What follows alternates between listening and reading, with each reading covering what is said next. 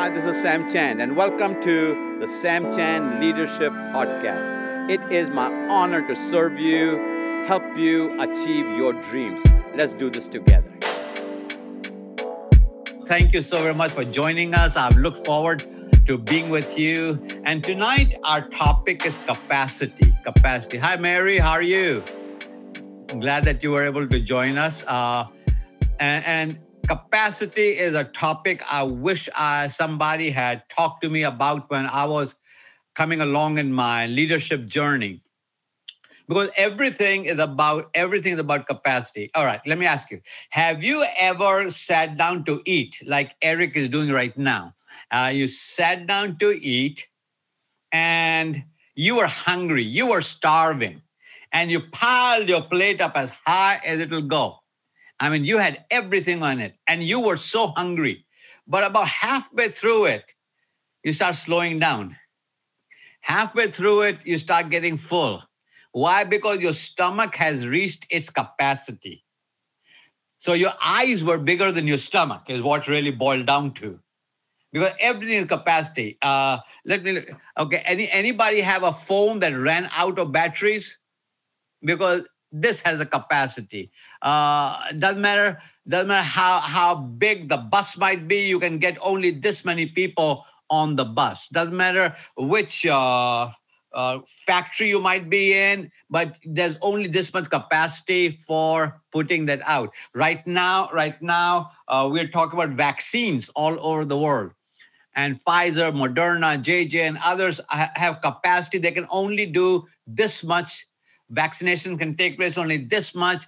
Churches can hold only this many people. So everything has capacity, a mental capacity. I've got a beautiful bottle of water over here.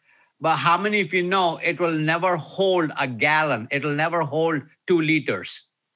So this bottle that I hold in my hand is 1.500 milliliter, 16.9 fluid ounces. But this bottle, nothing wrong with the bottle, but it will never hold a gallon. It will never hold 2 liters.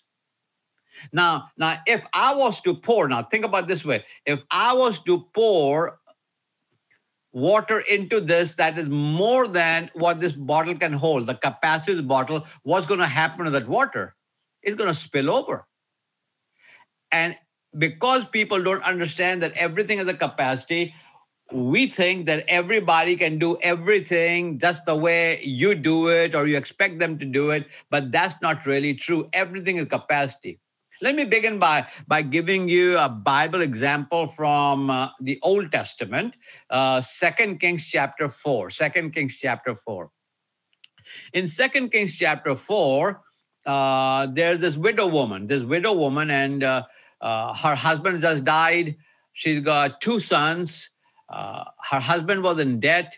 He was a prophet, by the way, a prophet. So preachers have always been in debt, and everybody else too. So debt is nothing new. And they had a lien. They had a lien against the boys. Can you imagine that? We have a lien against a house, lien against a car. They had a lien against the boys.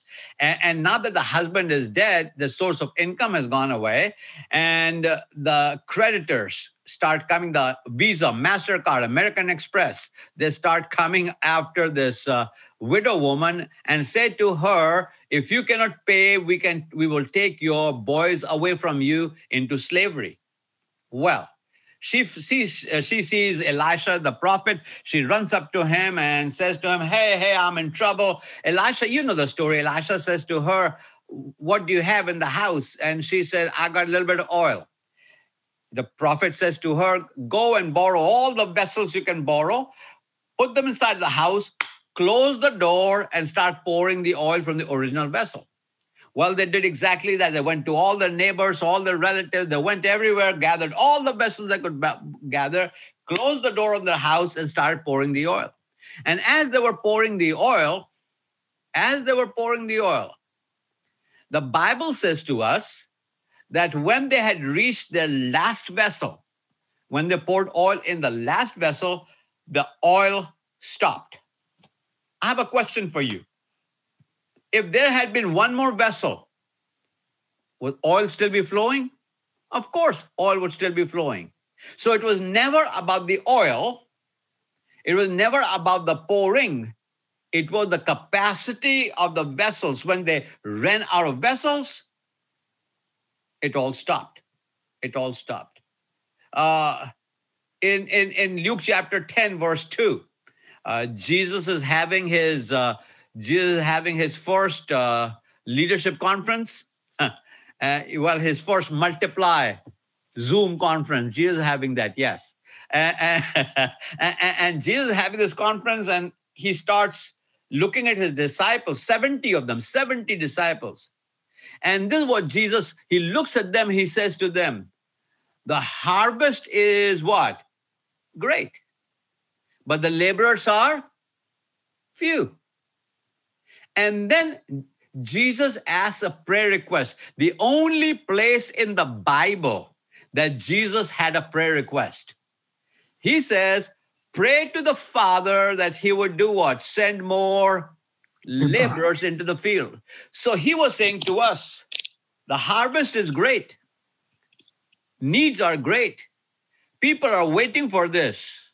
But the capacity of the laborers are few. So it is never about the harvest. It's not about the people. It is all about the capacity of the laborers. Huge harvest, few laborers. And that is still true today. His prayer request is over there. We also know that it takes greater capacity to harvest than to sow. Greater capacity to harvest a field, harvest corn, harvest any kind of a vegetation than to sow it. Because to sow it, you clean it out, furrow it, fertilize it, put the seed, and then after that, you just take care of it and wait for rain and sunshine to do the rest. But for harvest time, harvest takes more people to harvest. It takes time to harvest, has greater volume to harvest. So when we talk about multiply, that means all of us looking for greater harvest, but all has to do with growing our capacity. So in my time with you this evening, I'm going to talk about seven areas that you need to grow your capacity in. 7 areas to grow your capacity in. Number 1, and we talked about this week before last when I taught it, so I'm not going to dwell long over here. I'm going to mention it, refresh it, and move on. Your pain capacity. You got to grow your pain capacity. You will grow only to the threshold of your pain. You remember we said that sentence again and again and again 2 weeks ago? You will grow only to the threshold of your pain.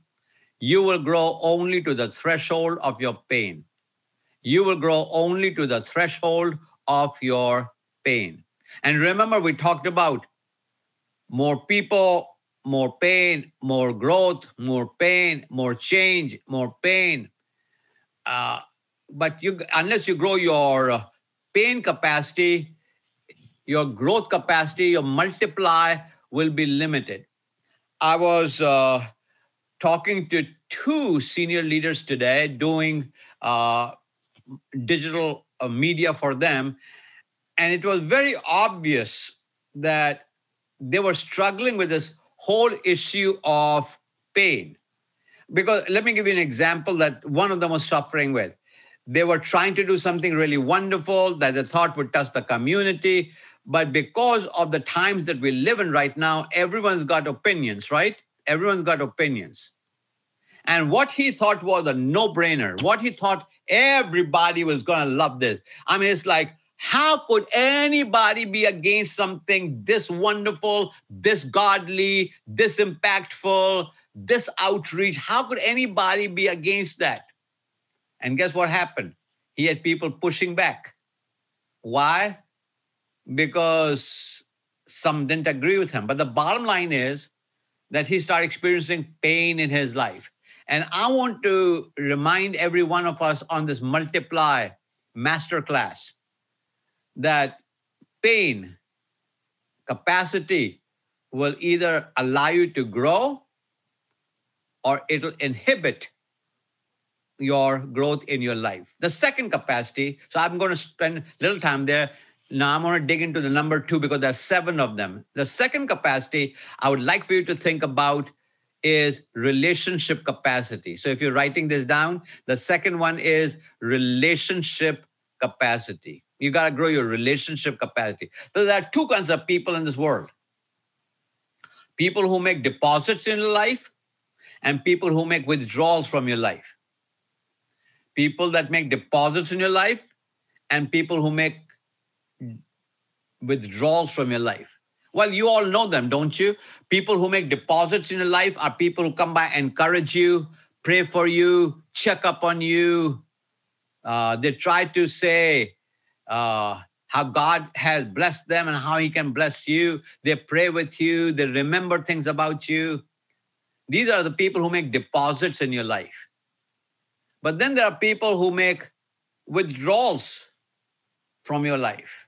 They are always discouraging you. They're always hating on you. They don't celebrate you. They tolerate you. They never have anything positive or good to say about you or to you. So there are relationship capacity. And you have to come to a place in your life where you can be secure enough to let a few people go. Let a few people go. Because see, there are some people who are like scaffolding on a building. They're not part of the building, but they help the building be there. And then once the building is built, it is taken away. So you got people in your life at different levels. And I think it comes a place in your life in which you say, you know, I got to let them go. Why? Because you're trying to increase your relationship capacity. Now, this is what happens in life. Please, please, please. This will be your story, my story, everyone's story. There are people who still see you how you used to be. They still see you in your former self. They have not wrapped their head around that now you are an adult. Now you are grown up. Now you are mature. Now you're making room for it. I'll give an example. A few years ago, I went back home to India and one of the things I did while I was there, I preached at my home church that my father used to pastor. He's gone on to be with Jesus now. But I went to my home church and I preached there. There's another pastor there now. After the service, I was standing outside, shaking people's hands, saying hi, hello, all that, because they hadn't seen me for years. I hadn't seen them for years. So we're getting reacquainted. At the end of the line were these two older ladies, and they came by me and they patted me on my head. And they said to me, and I'm going to tell you what they said to me in my language, and then I'm going to interpret for you. This is what they said to me. They said, Sammy beta, kaise ho? This is what they said in English. Sammy, that's my enduring name. Nobody calls me Sammy but them. Sammy, beta is Sunny. So Sammy, Sunny, how are you? And a thought went through my mind. I'll never forget that. A thought went through my mind. If I was to ever come back and pastor here, I'll be able to pastor everybody except these two ladies. Because these ladies changed my diapers, right? They babysat me. They spanked me. I mean, they raised me. Because in those days, how many of you remember the old church in which everybody thought they could spank you? Yeah, everybody was your mama and everybody was your daddy, and everybody was your uncle, everybody was your auntie. So these two ladies, now remember, by now I'm a father, I'm a married man, I'm a grandfather. And they are saying to me, Sammy, Sonny, how are you? And there are people just like that in your life who don't see you where you are. They don't see the maturity in your life. They don't see the growth in your life. They don't see the accomplishment in your life. They only see where you used to be, how you used to be, and how you responded at certain times. So there are new relationships and old relationships. I want to say two more things about relationship capacity. I am looking to be around people who bring me life, who bring me fulfillment, who bring me joy. For example, our wonderful host, Pastor Virgil Sierra, every time I talk to him, he's full of life. He's exuberant. He's asking about me. He's asking about my family. He's always asking, what can I do to help you with this, that, the other? Now, he's got his own family. He's got his own church. He's not living an impoverished life. You can see he can afford a haircut and everything. He's still got a little hair left over here that he couldn't afford to get cut. But here we are. He is that person in my life who brings me joy, who brings me gladness, who, when I am on the phone with him, I'm not saying, oh no, when will this end? Because he is someone who brings joy. So who are the people who bring joy in your life? You want to gravitate toward them. And people who don't bring you joy, you want to make sure that you stay away from them. The last thing I want to say to you about relationship capacity is that a mega ministry, a mega business needs a mega marriage. If you're married, just take that to heart. A mega ministry, a mega business needs a mega marriage. So if you are married, I know not all of you are married, but if you are married, make sure that you are growing your relationship capacity. Number 3 is grow your exposure capacity. Grow your exposure capacity. I'm convinced that the greatest growth opportunities for anybody is exposure. Exposure. Okay, I'm going to give you an example. Let's just say the largest house you have ever seen, is a 2-bedroom, 1-bathroom, ranch-style house. If the largest house you've ever seen is a 2-bedroom, 1-bathroom, ranch-style house, and I come to you and say to you, hey, you've been my friend forever. My rich uncle died. I've come into a lot of money. I want to buy your land. I want to build you a house. So build the largest house, the best house that you want to build. But if the largest house you've ever seen was a 2-bedroom, 1-bathroom, ranch-style house, guess what you're going to build? 2-bedroom, 1-bathroom, ranch-style house. Hold that scene in your head. Scene number 2. You have been watching HGTV. Yeah. You have been watching all those mega mansions. You have been watching all those millionaire makeovers. And then I come to you and I say to you, hey, my rich uncle died. I have a lot of money. So I want to build you a house. I'll buy your land and pay for everything. I'll pay for everything. So build the largest house you want to build. Guess what you're going to build now? Yep. You're going to break the bank. You're going to build the largest house. Now, the difference, okay, I did not change. My offer did not change. My money did not change. You did not change. The opportunity did not change. The only thing that changed was that now you had higher exposure. You had greater exposure. So my question for all leaders, including you, is what do you do intentionally for greater exposure? For example, when you go on vacation and you want to go to church on vacation, do you go to a church that is one of your tribe? Wherever you might be, if you're Baptist, you go to Baptist, Pentecostal, you go to Pentecostal, Lutheran, you go to Lutheran, Episcopalian, you go to Episcopalian. Or when you are on vacation, You say, I'm going to go to some place I have never been. I've always been a Baptist, but I think I'm going to go to a Presbyterian church this Sunday. You know why? Because that is how you have to expose yourself.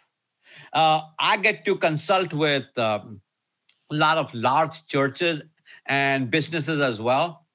And especially, I'm going to give you a church example here.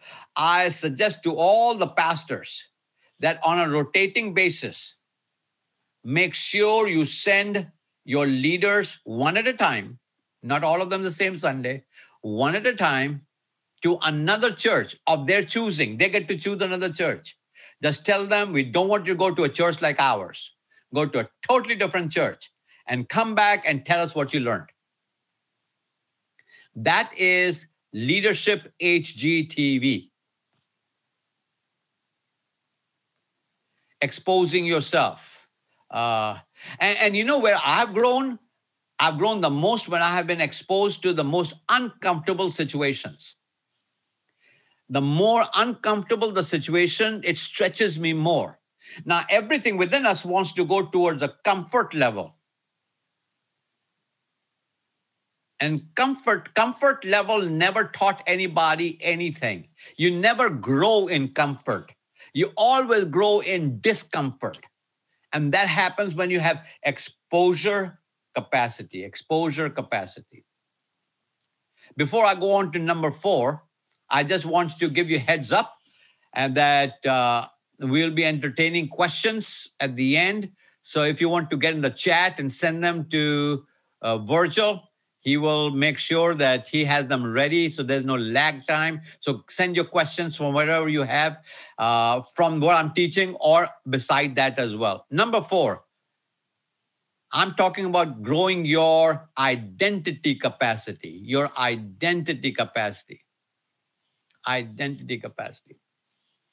So I'm going to give you a rundown of my life in 30 seconds or less and see if it toggles it for you. I've been a dishwasher, janitor, breakfast cook, youth pastor, senior pastor, university president, and now I do what I do. And at every level, my identity was different.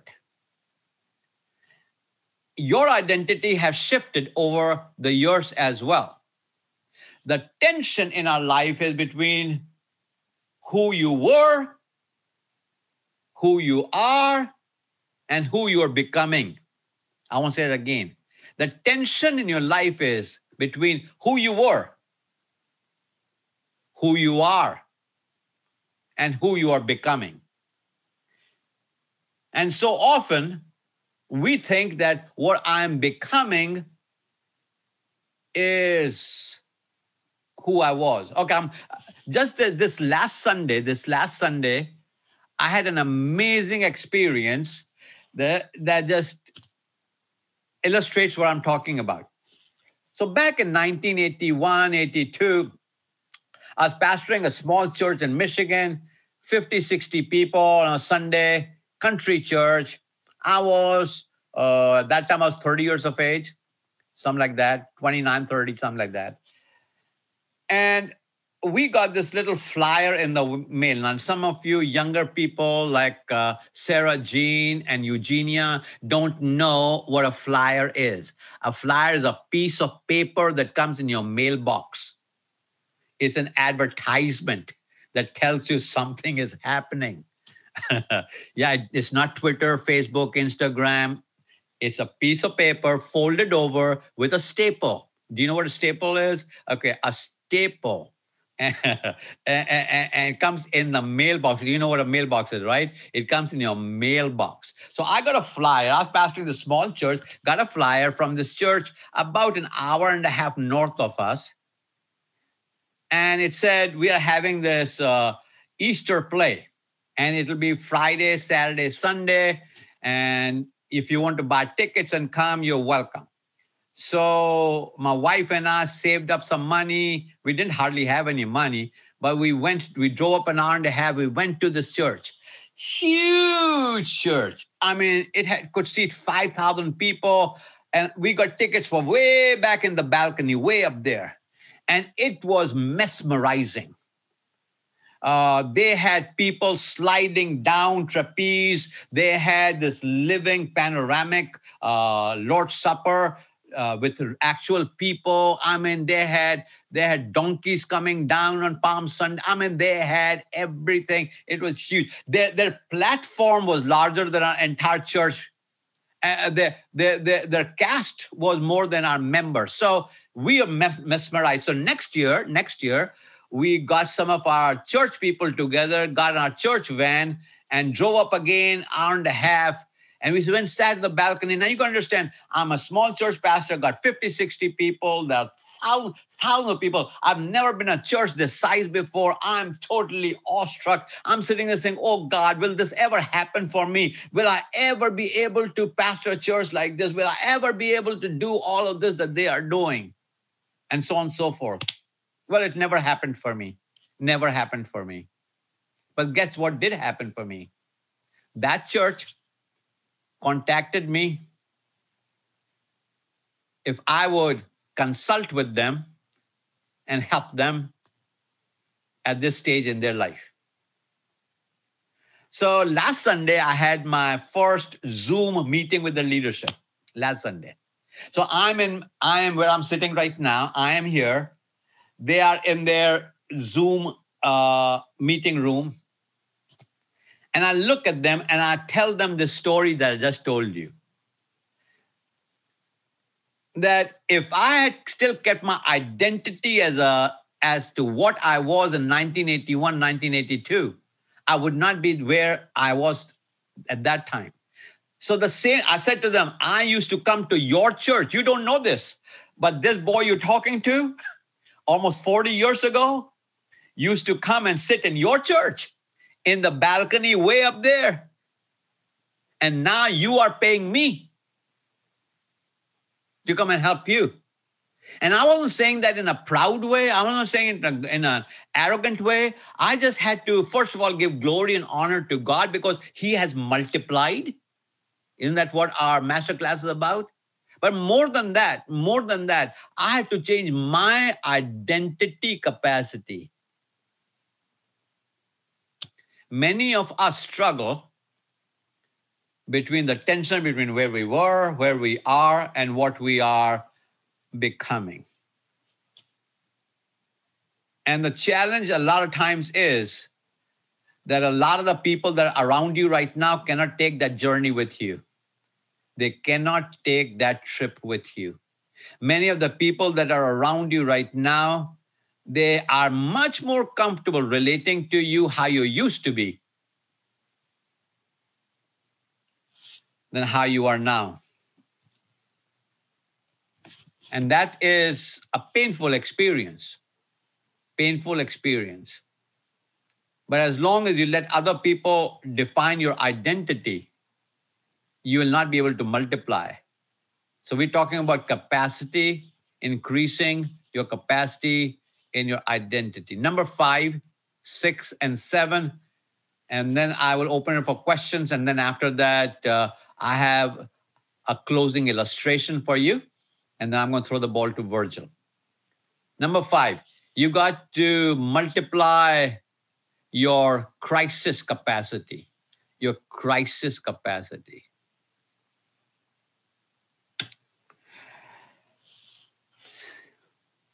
We all have crisis in our life. Every organization has crisis in our life.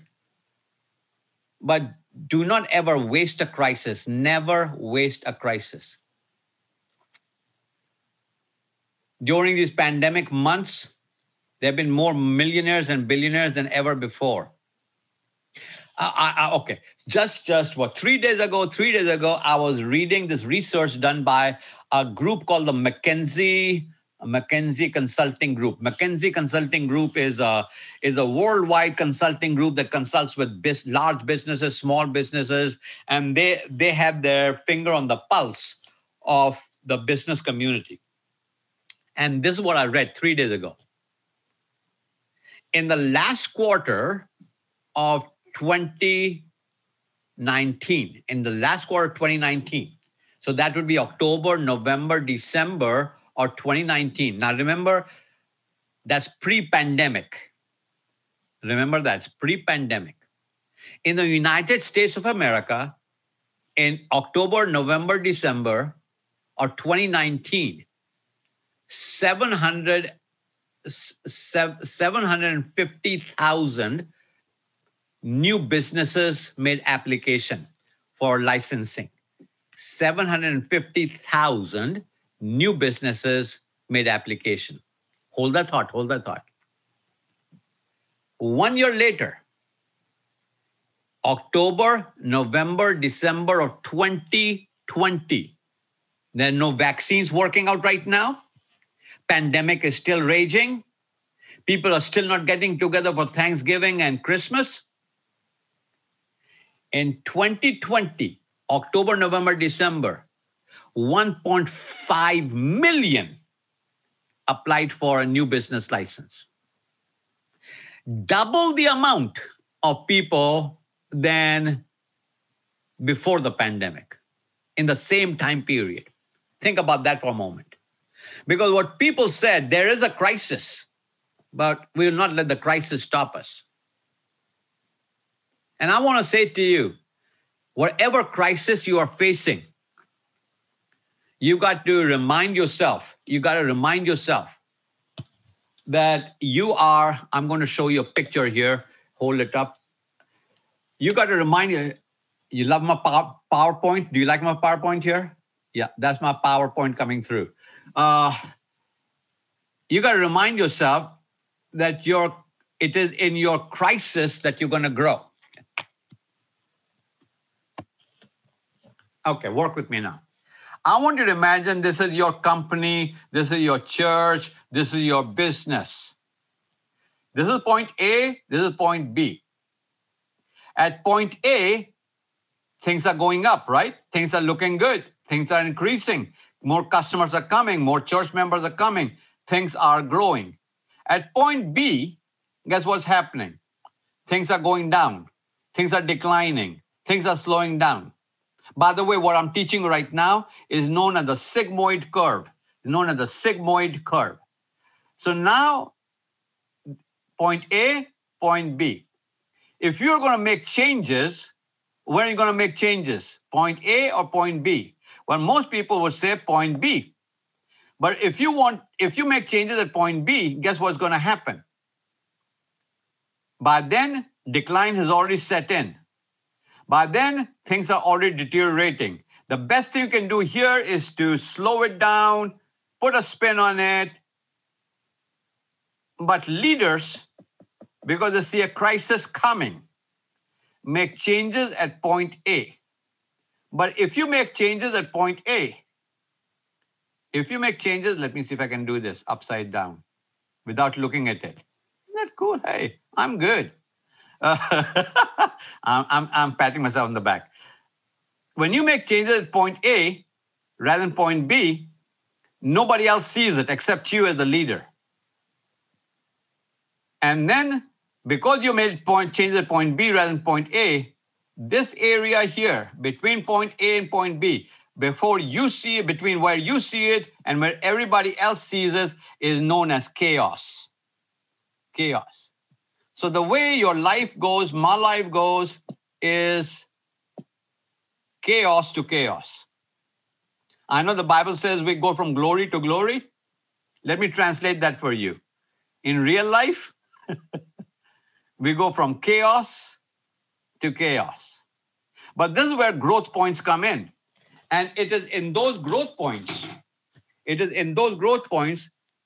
that we have to say to ourselves that the hardest times in our life have given us the greatest returns. You have grown more in your difficult days than in your successful days. And that is true for all of us. So never waste a crisis. Grow your crisis capacity. 2 more. Number 6, grow your character. Multiply your character capacity.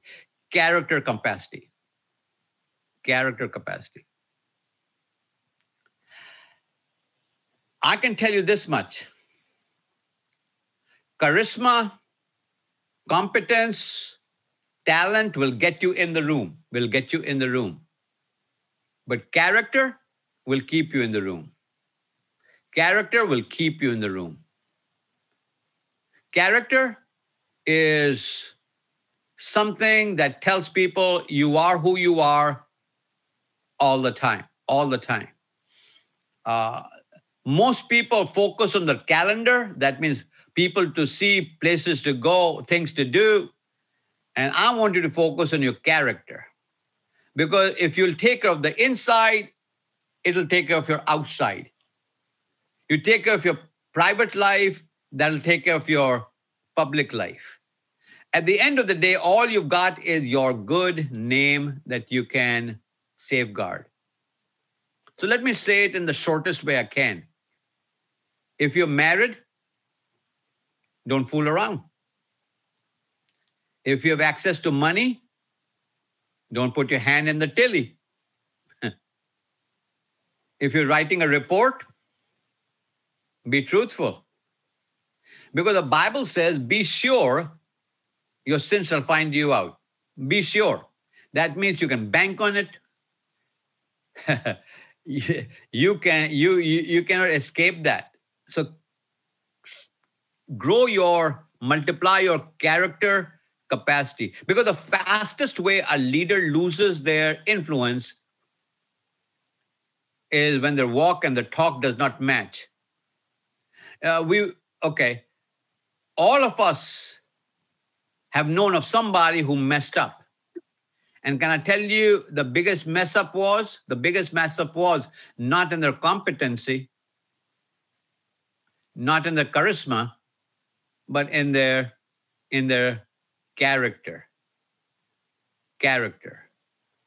So I want to, I have friends who say things like, especially church friends, who say things like, well, he fell into adultery. He fell into adultery. Help me understand that. I'm walking along in life. Life is good. I love my wife. I love my children. I love my grandchildren. I love my church. I love my friends. And whoops, I fell. No, that's not what happened. In fact, Psalm 1:1, the book of Psalm, chapter 1, verse 1, gives us the anatomy of the slippery slope. It says this to us: blessed is the man who walketh not, number one. Number two, sitteth not. No, standeth not, sorry. Number three, sitteth not. Walk, stand, sit. Walk, stand, sit. That is the anatomy of sin. Character. So if you're around a temptation, if you keep on walking, because all of us are surrounded by that, right? So you cannot live, there's no such thing as quarantine from sin, right? Wouldn't that be something if you could quarantine from sin? But there's no such thing. So if you are around sin or temptation, you keep on walking, you're good.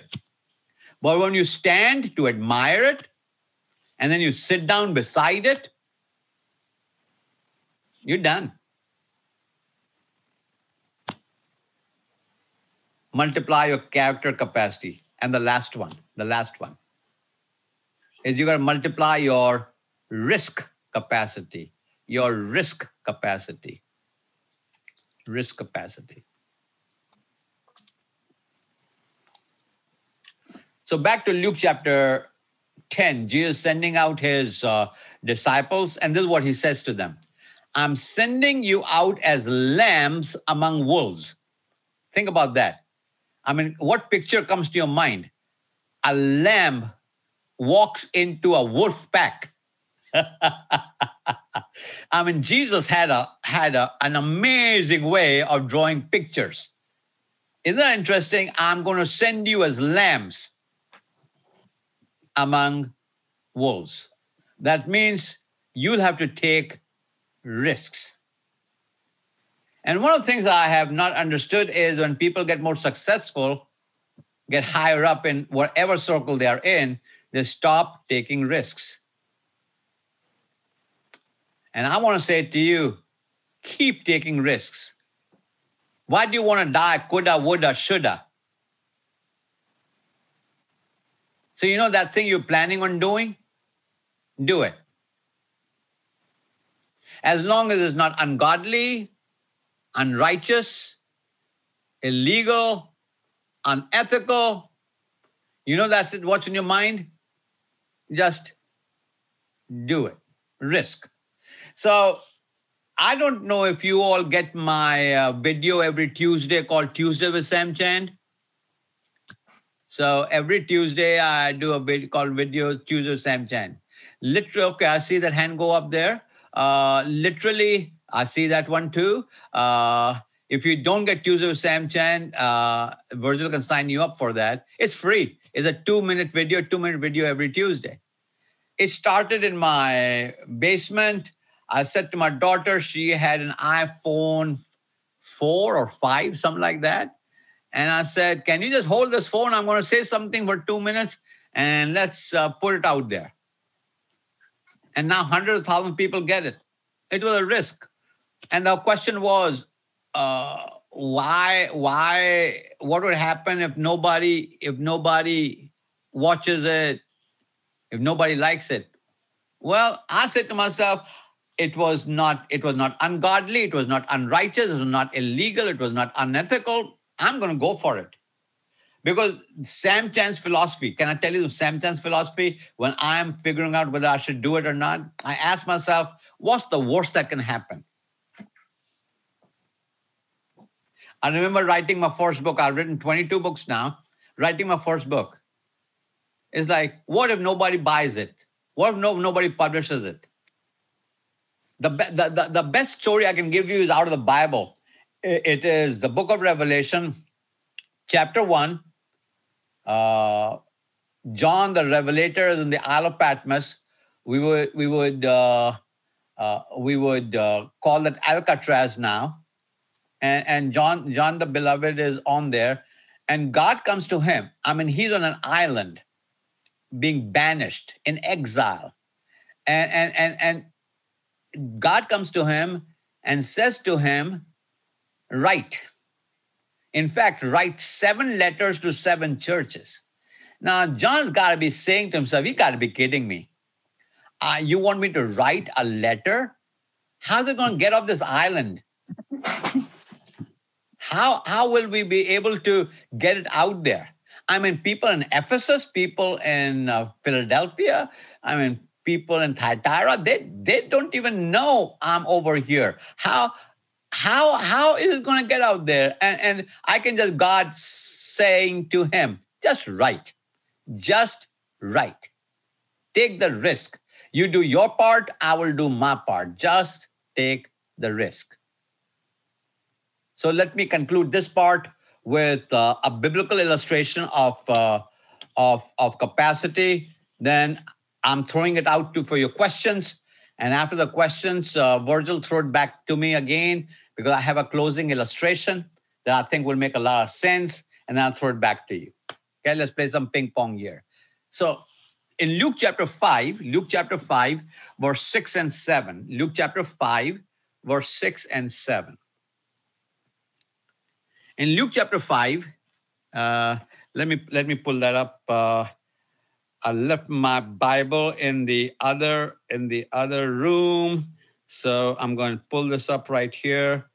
Luke 5. Here we go. So you know the story. They have been fishing all night and have not caught anything. Jesus shows up, says, cast your nets on the other side. They cast the nets on the other side. Good. Verse 5. And Simon answering said unto him, Master, we have toiled all night and have taken nothing.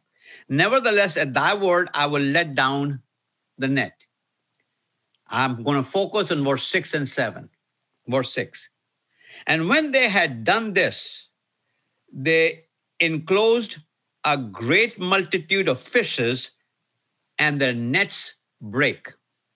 Now, I know you all are muted. Don't unmute yourself.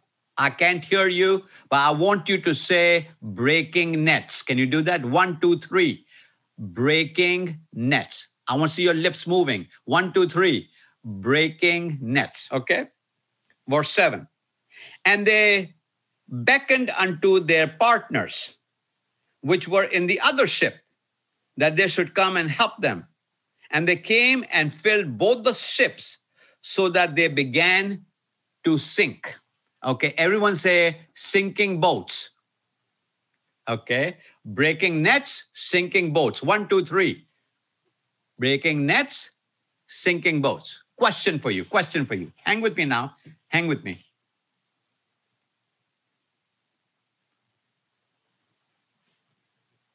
Their capacity of the nets, breaking nets, and the capacity of the boats, sinking boats,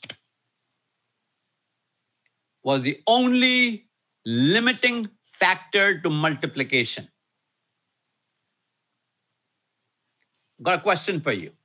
How many fishes were in the Sea of Galilee that day? 5,000, 5 million? I don't know. Let me give you a little geography on this. If you were to walk around the entire Sea of Galilee, you will have to walk 33 miles. It is 13 miles long, 8 miles wide. 33 miles is the circumference of the Sea of Galilee. So we're not talking about a little pond in the backyard. We're talking about some major water. You can't see the other side kind of water. Now, so that lake was stocked with fishes. But the limiting factor, breaking nets, sinking boats. Breaking nets, sinking boats. It all had to do with capacity, not of the miracle. The miracle was there. The miracle worker was there. The fishes were there. But the nets began to break and the boats began to sink. Simply, it all comes down to capacity in a person's life. So before I tell you my closing illustration, I want, Virgil has already put the link in there for Tuesdays with samchan.com. It's free. 2 minutes every Tuesday, leadership. And I've got hundreds of videos archived there. You can go through there and pick and choose and so on and so forth. So Virgil, let me throw the ball at you. And let's do a few questions and I want to come back and close out again. Very good. Thank you, Dr. Sam Chan. I love it. Dr. Sam, can you do this? Can you do this, Dr. Sam? Can you do this? Drop the mic. He just dropped the mic, everybody. Dr. Sam Chan just dropped the mic. All right, that's good. Excellent teaching. So here we go. I believe it's Ade, I think that's how you pronounce it, has a question in the chat, which I'm going to read. But I also want to give you guys opportunities to ask the question yourself. So would you like to unmute yourself and ask the question? Oh, okay. All right. So hi, Dr. Chan. Thank you for this opportunity. Again, really appreciate it. Thankful. So my question has to do with, I think, area number 3, exposure capacity. I think that and identity were probably like where I think I was pretty much drinking everything you said. I mean, throughout, I think I really got a lot from that. But my question has to do for those of us who are single in that regard, is more exposure better? I think I'm talking about where you talk about you only grow by discomfort, in other words, it's not your comfort zone in which you grow the most, both in terms of looking for, a spouse, obviously, and then in terms of long-term, I guess, suitability. How would you say that applies or doesn't apply? It I don't know if that absolutely makes any sense. Okay. it absolutely applies, because exposure is the only way that people grow. So you have to say to yourself, what are the places and people I need to be around? So if you're looking for if you're fishing, you got to go where the fishes are, right? So you will not find a wife in a men's group. Yeah, men's fellowship is not spouse hunting. So what you will do is be part of another small group. Be part of things that have believers in them, because you want to be yoked with another believer. And you also want to make sure that you are not limiting your I remember when I was in Bible college. When I was in Bible college, there was this guy in our dormitory, and we were talking about getting married and so on and so forth. And he said, "I want a wife who can play the keyboard." Well, that was his exposure level, right? And you find out after a while that keyboard does not. I mean, that is an hour on Sunday, but the rest of the week she ain't playing the keyboard at home. So the whole thing is, how do you find avenues of experiencing exposure in your own context? Some of it is church, some of it is work, some of it is social activities, some of it is gyms. You got to be where the people that you're looking for are congregating. So that's the exposure. But I do want to say something about identity as well. And that is, it is so easy to get stuck in where we used to be, because people love to keep us there. People love to pigeonhole us. People love to remind us of where we used to be. And they'll say things like, remember back when we used to, and you say, yeah, I don't do that anymore. I don't go there anymore. I'm not interested in that anymore. I moved on from there. You're still there, but I'm not still there. I've got friends who still act like they did in college days. And I say, you just didn't grow up. You just didn't grow up. And if you're not careful, they will suck you back. So walk into a new identity and make sure that you expose yourself in a good way in contexts that are applicable to what you're talking about. All the best to you. Send me an invitation and I'll send you a piece of paper, like a check. Somebody else. Thank you. Got a question. Very good. Very good. We can, we have some time, obviously, for some questions here. If you have a question, you can use the reactions tab to raise your hand, or you can physically raise your hand. I'm trying to keep an eye on everybody here. I want to see if anybody has a question right now for Dr. Sam Chan. I see one from Willie and Mattia Robinson. You can unmute yourself. Hey. Thank you, sir. Thank you, sir. It's an honor to be here with you guys, Dr. Chan. First off, I've been listening to, on audio.com, I've been listening to your book, Leadership Pain, today, and I practically cried all day long. Wow. And just listening to your book, I cried. You just mentioned something regarding exposure. You have to be exposed to pain. My question is, what should your mind frame be like when you're exposed to pain? Should you have a mindset? Is there a type of mindset that you should have while you're being exposed to the pain that's stretching you, taking it to the next level? Have you noticed that pain comes unannounced? Yes, sir. Yeah, pain comes unannounced. And so it would be wonderful if we could prepare a mindset for that. But what we can do is to say to ourselves, pain is a friend. I need pain partners. I will not numb my pain. Those are mindsets, if that makes sense. Those are mindsets. And mindsets are paradigms that allow us to say to ourselves that when I'm in pain, I will not run from pain. I will not hide from pain. I will not insulate my pain. I'll not quarantine my pain. I will feel the pain. But I'll remain faithful in the middle of my pain. I won't go AWOL in the middle of my pain.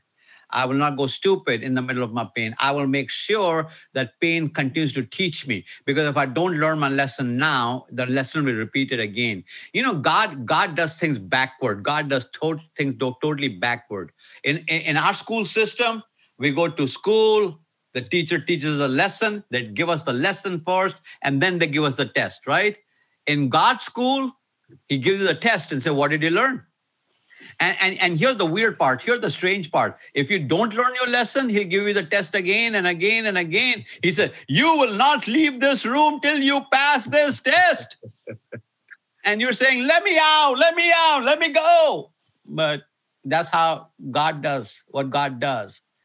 And so you need to pass your test. And the pain threshold is a real thing. But it's a mindset. You need to know, even though I wrote the book, I wrote it out of pain. You heard some of my story in there. I experience pain on a regular basis. No one is immune from pain. In fact, when people cannot hurt you anymore, cannot inflict pain on you anymore, you cannot serve people anymore. Because if you don't feel pain, it'll kill you. And that is why, sorry to make you cry all day. You know, you didn't sell another book for me today. Did you know that? Nobody's going to say, who buys a book saying, oh, I'm going to buy that book. It's going to make me cry all day. So thanks a lot.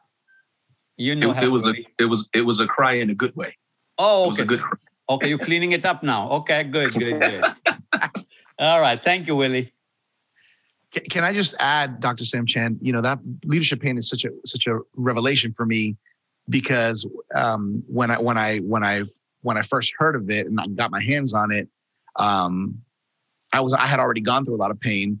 And I think our natural instinct as human beings is I don't want to go through it. And here's an interesting part, and I learned this obviously from your teachings, is I realize now that my greatest growth has actually happened as a result of my greatest pains in ministry, in the organization. And in the moment, it feels so horrible. It's like, Lord, take this away. And now, the funny thing is, sometimes pain is also connected to hard conversations, with people. And I told my wife, now, thanks to Dr. Sam Chand, I actually kind of look forward to hard conversations now. Not that I want pain, but I know that there's something that I'm going to gain when I push through it by God's grace. And so, just as an encouragement to everybody here, we wish that we didn't have to go through it, but part of going through it is that multiplication that we're all longing for. So good. Any other questions? We have only a couple minutes left here. This is your opportunity to ask Dr. Sam Chand a direct question. You can raise your hand there, or you can raise it on the reactions. I'm not seeing any hands. Let me see. Anybody? Let me see. Dr. Sam, I'll jump in here real quick. Oh, Eric's got a question. Eric, jump in, Eric. Just a quick question, Dr. Chand, on the character capacity and focusing on the inside. Obviously, we do our Bible readings and all of that. Couple of your favorite books on personal development, growth, things that would challenge people to get out of their comfort zones.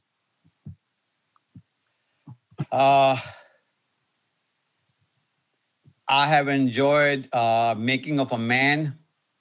I'm forgetting the name of the author.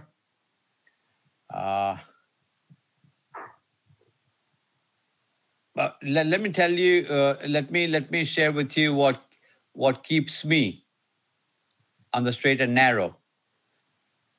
First thing is, I don't want to disappoint the very people I love the most. You'll never live it down. Never live it down. Number two, I don't want to disappoint the literally thousands upon thousands of people around the world who listen to my podcasts, who watch my videos, who read my books. And I also have to keep reminding myself, this year I'll be 69. I mess up now, I will not live long enough to rehab myself. If I messed up when I was 28, 30, 35, I could move on, get a job somewhere, become a greeter usher at a church. Soon they might let me run the sound system. Then, I can run a small group. And about 5-6 years after that, I might be a site pastor, or I might plant my church. But in about 10, 15 years, I can rehab myself. Now, my runway is shorter. I mean, there's more runway behind me than in front of me. I know that. So sometimes just what I call reality therapy. Just remind yourself. And then I'll be a poor man too, because she'll get it all. You won't pay to be on Zoom with me. No one will buy my books. Nobody will invite me to speak. I mean, I'll be in the homeless shelter. I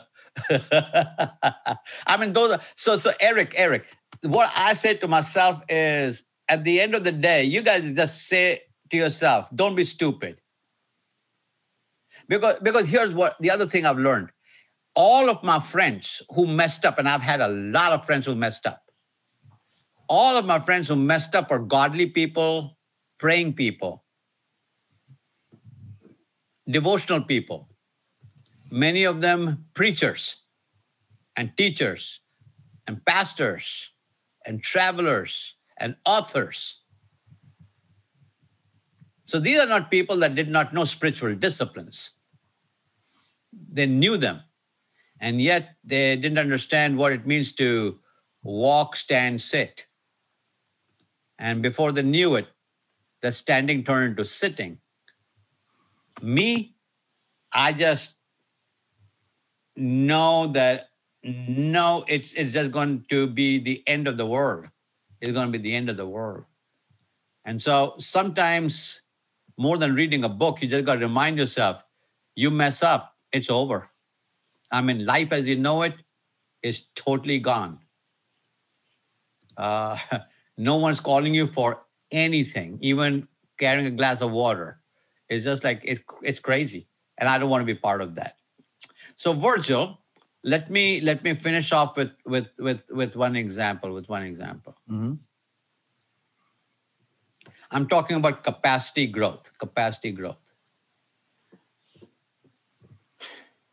You come into a restaurant and I'm your server. I'm your server. And you're in a beautiful restaurant. You're in a restaurant that, you got to take out a second mortgage to go to. Low lights, beautiful music, ambiance, actual tablecloth, actual china, actual silverware, actual glasses. They got 5 forks on either side, that kind of place. And I'm your server. And you're sitting in that restaurant, and I'm smiling. I got a tuxedo on. I am the maître d'. I am your server.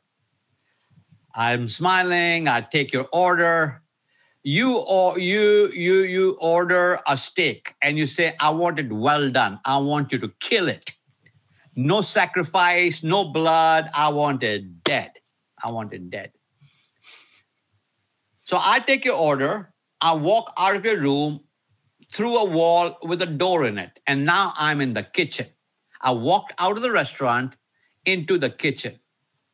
Now, all of us know that kitchen is different from the restaurant. Kitchen is where there's slicing and dicing going on. Kitchen is where helter-skelter is breaking loose. Kitchen is where they drop your food on the floor, pick it back up, put it on the plate, and you say, tastes so good. Yeah, that's kitchen. So I go in the kitchen and I place your order. Steak well done. Kill it. I bring the steak, they put the steak on the plate. I bring the steak out to you. Here's the steak. I bring the steak out to you. And you look at the steak and you cut into the steak and it is still half alive. It is going moo. It's wanting to run off your plate. You're trying to hold it back with a fork. And you call me back over. You say, sir, come back. I ordered well done and there's blood all over this plate. So, I give that sickly smile. You know how we do. I'm so sorry. And, I apologize profusely. I pick up the plate. I'll say, I'll be right back. I go into the kitchen and the smile fades immediately. And I'm yelling at the chef because he has cut into my tip for the evening. And this is terrible, da. And then the chef fixes it back up. clean plate, new steak, bring it back, serve it to you. I said, sir, ma'am, would you mind cutting into it to make sure it's the right temperature? And you cut into it and you say, yeah, it's done perfectly. And I'm happy for that. But what just happened was that we discovered that the restaurant and my behavior in the restaurant is so different from the kitchen and my behavior in the kitchen. Restaurant and kitchen. All of you on this call, in real life have one foot in the restaurant and another foot in the kitchen. Every one of you. In the restaurant, it's beautiful, it's wonderful, life is good, lights are low, music is great, people are dressed up. In the kitchen is a totally different atmosphere going on. And it is your capacity to be able to serve in both the restaurant and the kitchen simultaneously is what multiplies you. Because, so here's my prayer for you. May every one of you be schizophrenic. Because schizophrenia will make you a better leader. Of course, I'm kidding. Of course, I'm joking. But I'm trying to make a point here. If you want to multiply yourself and you stay in just one room, that's one thing. Or if you had the option in life to stay in just a restaurant, that'd be wonderful. But you and I don't have that option, do we? We can walk into a restaurant where it is nice, and then something else happens, the phone rings, the email comes through, a text message comes through, and we find ourselves in the kitchen. So here we are in the restaurant and kitchen, restaurant, kitchen, restaurant, kitchen, restaurant, kitchen. You're talking to somebody who's really smiling, and next thing you know, somebody's scowling, somebody's sending you a hate message. You're reading Facebook, somebody loves you, somebody doesn't like you, somebody disagrees with you. It's all over the map, and you are flip-flop all day long between a restaurant and a kitchen. Restaurant, kitchen, restaurant, kitchen. But for you to multiply as a leader, that's why you signed up for this masterclass, is to remind yourself that you and I don't have the luxury of staying in the restaurant. Because if there was no kitchen, there would not be a restaurant. It's the kitchen that makes the restaurant. So my prayer for every one of you is that may the Lord multiply you, not in the restaurant alone, not in the kitchen alone, but give you strength to keep one foot in the restaurant, one foot in the kitchen, and keep doing what you have called to do. Ministry, marketplace, sacred, secular, church, corporation, doesn't matter. But may you have the multiplication factor going on in your life saying, I can do this. I'm called for this. I can handle this. I can make this happen. I will not let this get me down. I will change the atmosphere. I will not just be a thermometer that reads the temperature on the wall, but I'll be a thermostat. I will set the temperature in the room. And when you have that multiplication going on in your mindset, in your heart, in your spirit, in your soul, now you're growing to be what God has called you to be. Not just multiplying yourself, but then you become a multiplier of other people as well. So Virgil, we have done overtime today, and these people will not pay for overtime. I know that. So, well, that's good, Dr. Sam Chan. How you feel, Dr. Sam? You feel good with today? I feel good, except I'm looking at some people here. Yeah, I see Sarah Jean back. Sarah, you had a better week this year, huh? This week. Okay, can you unmute your microphone for a second? Yes, here I am. So you had a better week? Yes, I did. Thank you. Well, praise the Lord. We'll keep praying for you. Thank you very much. I appreciate it. And I see your cat is still walking back and forth. I know. Yeah. I was wondering if y'all would see it. Oh, of course we did. But I was under such an anointing at that time that I didn't want to stop. That's great. Yeah. Thank you. You're welcome.